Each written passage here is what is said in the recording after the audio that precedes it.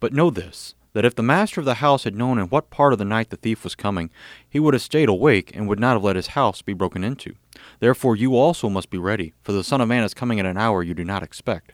Matthew 24:43-44. Everyone wants Jesus to give them a warning shot before he comes back.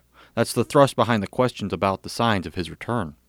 Our sinful nature wants to be able to do whatever it wants and be assured of the opportunity to repent before the end. That's what is so appealing about the rapture, that there is a 7-year warning before Jesus comes back to judge the living and the dead.